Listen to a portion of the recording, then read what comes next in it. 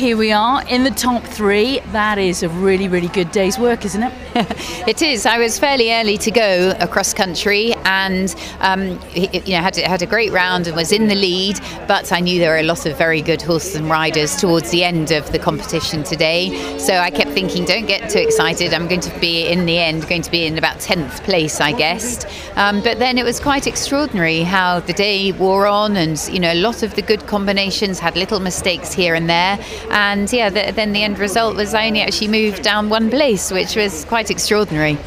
Interestingly, this year's cross-country course really did catch out a lot of the world's best riders. I mean, how did you find it? Yes, I had a couple of exciting moments with Imperial Cavalier, one very much sort of my fault, and I had to end up going the long way around a combination fence. And I think that made him a little bit wary because we had this bit of a mistake that then he at another fence backed off it quite a lot to what I was expecting. But he got going, and I mean he was amazing. And where I was so thrilled was how powerful he felt towards the end. He was really galloping, and we got near to the time despite having to take a long route and taking our time at a few of the fences. So yeah, I just hope he's fitting well after this, and really excited the thought of the World Games in Kentucky this autumn.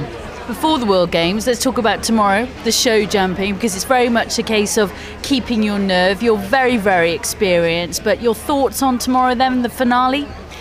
Yes, I very much try and take the attitude that, I've done the main bit. We've done the cross country. He's Archie, as I call him. He's fit and well. He's unscathed, which is absolutely fantastic. And really, whatever happens tomorrow happens. You can only just go and do your best. And if it's meant to be, it'll happen. And if I'm meant to have a fence, one will go. But I'm hoping and relatively confident that we can produce a clear round.